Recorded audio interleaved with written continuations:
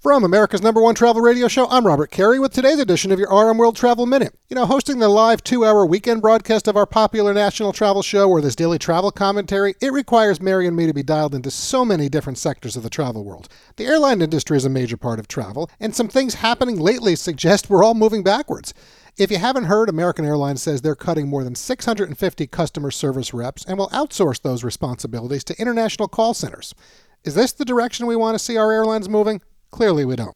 JetBlue went all in to buy Spirit, but the Biden Justice Department and a federal judge have stopped this tie-up. Perhaps if a Trump administration returns to Washington in January, things will change. But for now, they're stuck in limbo without the planes and pilots they need to be competitive, and their new plan is to fly older planes and try to grow loyalty. A recent ranking of U.S. airlines by the Wall Street Journal put JetBlue dead last in performance. Clearly, I'd say that doesn't bode well for their plans.